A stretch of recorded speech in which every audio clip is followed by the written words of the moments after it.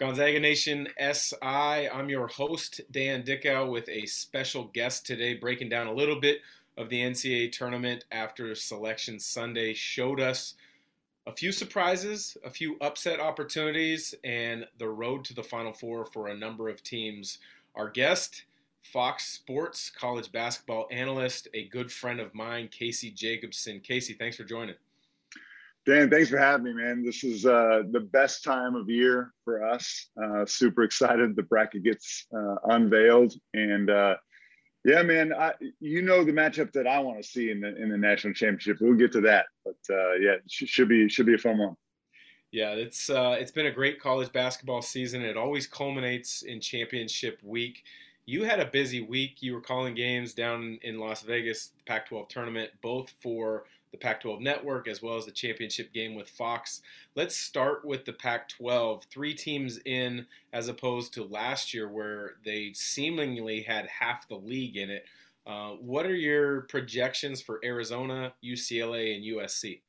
Yeah, we're starting with Arizona. They're the number 1 seed in the South region. I like them to come out of it for a couple of reasons. The first is their 8-9 matchup, to me, is probably the easiest 8-9 matchup. They're going to play the winner of either Seton Hall or TCU. I think they're significantly better than both of those programs. If things go chalk in Arizona's region, they'll have to worry about a couple of teams. Villanova's the number 2 seed. They're always a tough one, right? Tennessee is their 3 seed, and Illinois is the 4 seed. What's interesting about those, Dan, is Arizona's already played Illinois and Tennessee. They lost to Tennessee in Knoxville, and they beat Illinois in Champaign. And I think that is a significant advantage for the Wildcats. Why? Because they don't have a lot of experience. In fact, the only guy who has experience is Oumar Ballo, the former Gonzaga forward, and he barely played last year for Gonzaga on their run to the national title. So national title game, excuse me. So for a team that's young, I think it's important that they play teams that they are familiar with. I think that's an advantage. The other 2 teams, USC, it's tough because if they get past their first round game against Miami, Florida, they're going to play an Auburn team as the number 2 seed, which I think is a terrible matchup for USC. They're faster. They have Walker Kessler to protect the rim, so he can defend against Isaiah Mobley and Chavez Goodwin. So I have Auburn beating USC in the second round. And then you go to UCLA. Dan, I know Arizona just beat UCLA in the Pac-12 championship final in Vegas, but I think UCLA is primed.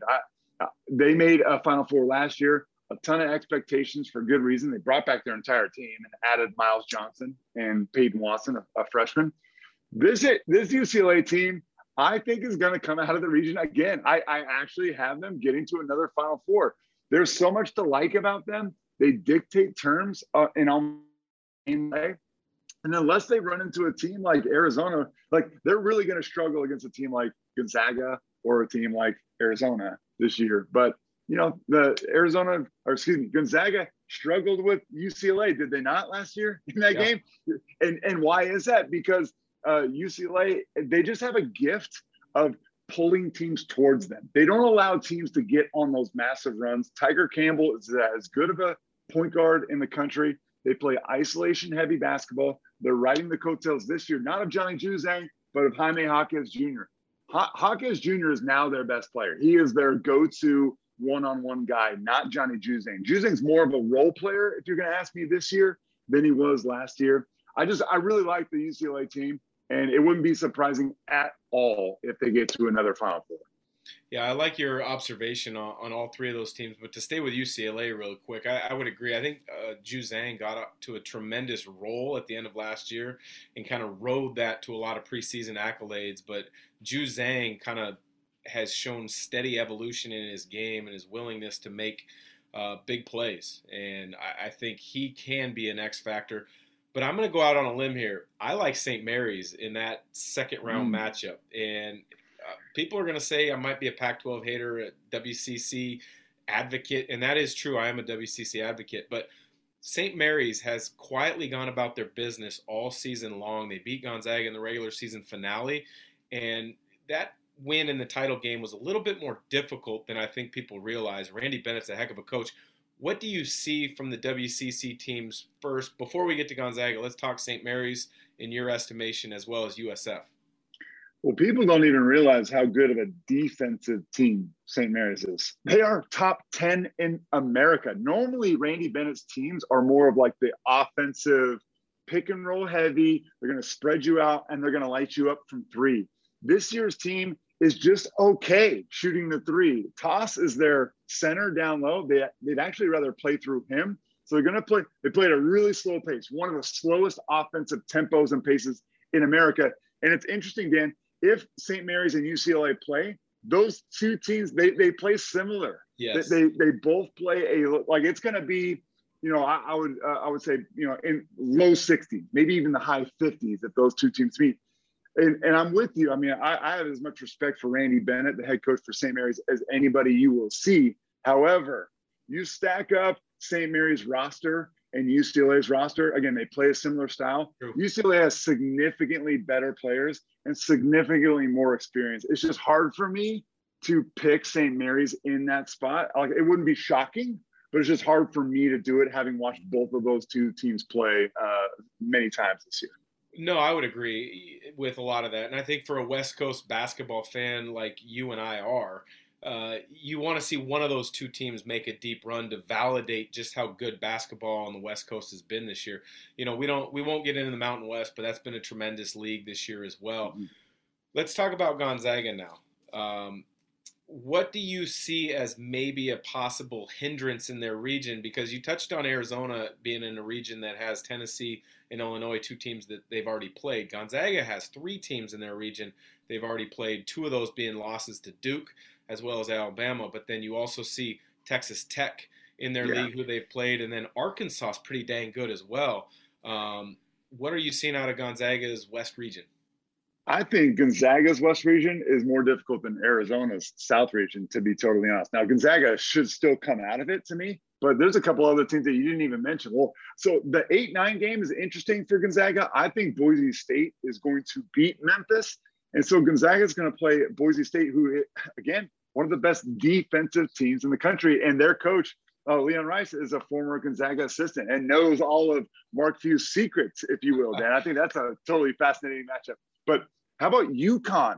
UConn is a really dangerous team out of the Big East. They're a 5 seed. Now, UConn would likely have to beat Arkansas to even have a chance or a swing at Gonzaga. But this UConn team's got a center in Adama Sanogo, who's one of the more improved centers in America. And their point guard is RJ Cole, who I call a baby James Harden. He's a left-hander. He's got a big old beard. He's older and has had a much better year, much more efficient year than he did last year when UConn had James Bouknight as their star. This UConn team is much more balanced. They don't have a superstar, but they have a lot more balance. So both of those teams are really good.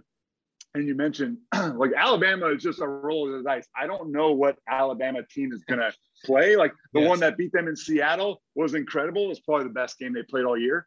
But they can lose to, I think Alabama lost to Missouri, the worst team in the SEC. I mean, so, I don't know what's going to happen there. I'm not even going to try to predict that. I like Duke a lot. They shouldn't be a number 2 seed like many analysts have talked about. It's just ridiculous that Duke got a number 2 seed. Given their resume compared to a team like Tennessee. It's just flat out ridiculous. But let's move on. Would I love to see Gonzaga and Duke play a rematch of that one possession game? Absolutely, I would. Like, you and I, selfishly, as basketball fans and analysts, we just want to see that. But the matchup I want to see more than any matchup in the world, Dan.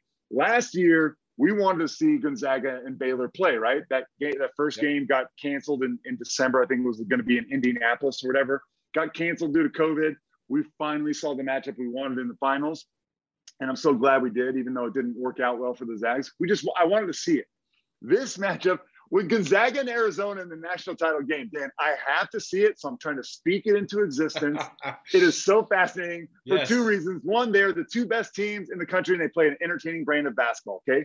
But second reason why is Tommy Lloyd and Mark Few will never play against each other unless it's for a Elite Eight game, a Final Four game, or a national title game. They just won't play against each other. So if you want to see it, and I know all the Zags fans out there do, this is what we got to have happen. So let's bring it on. I'm ready for it.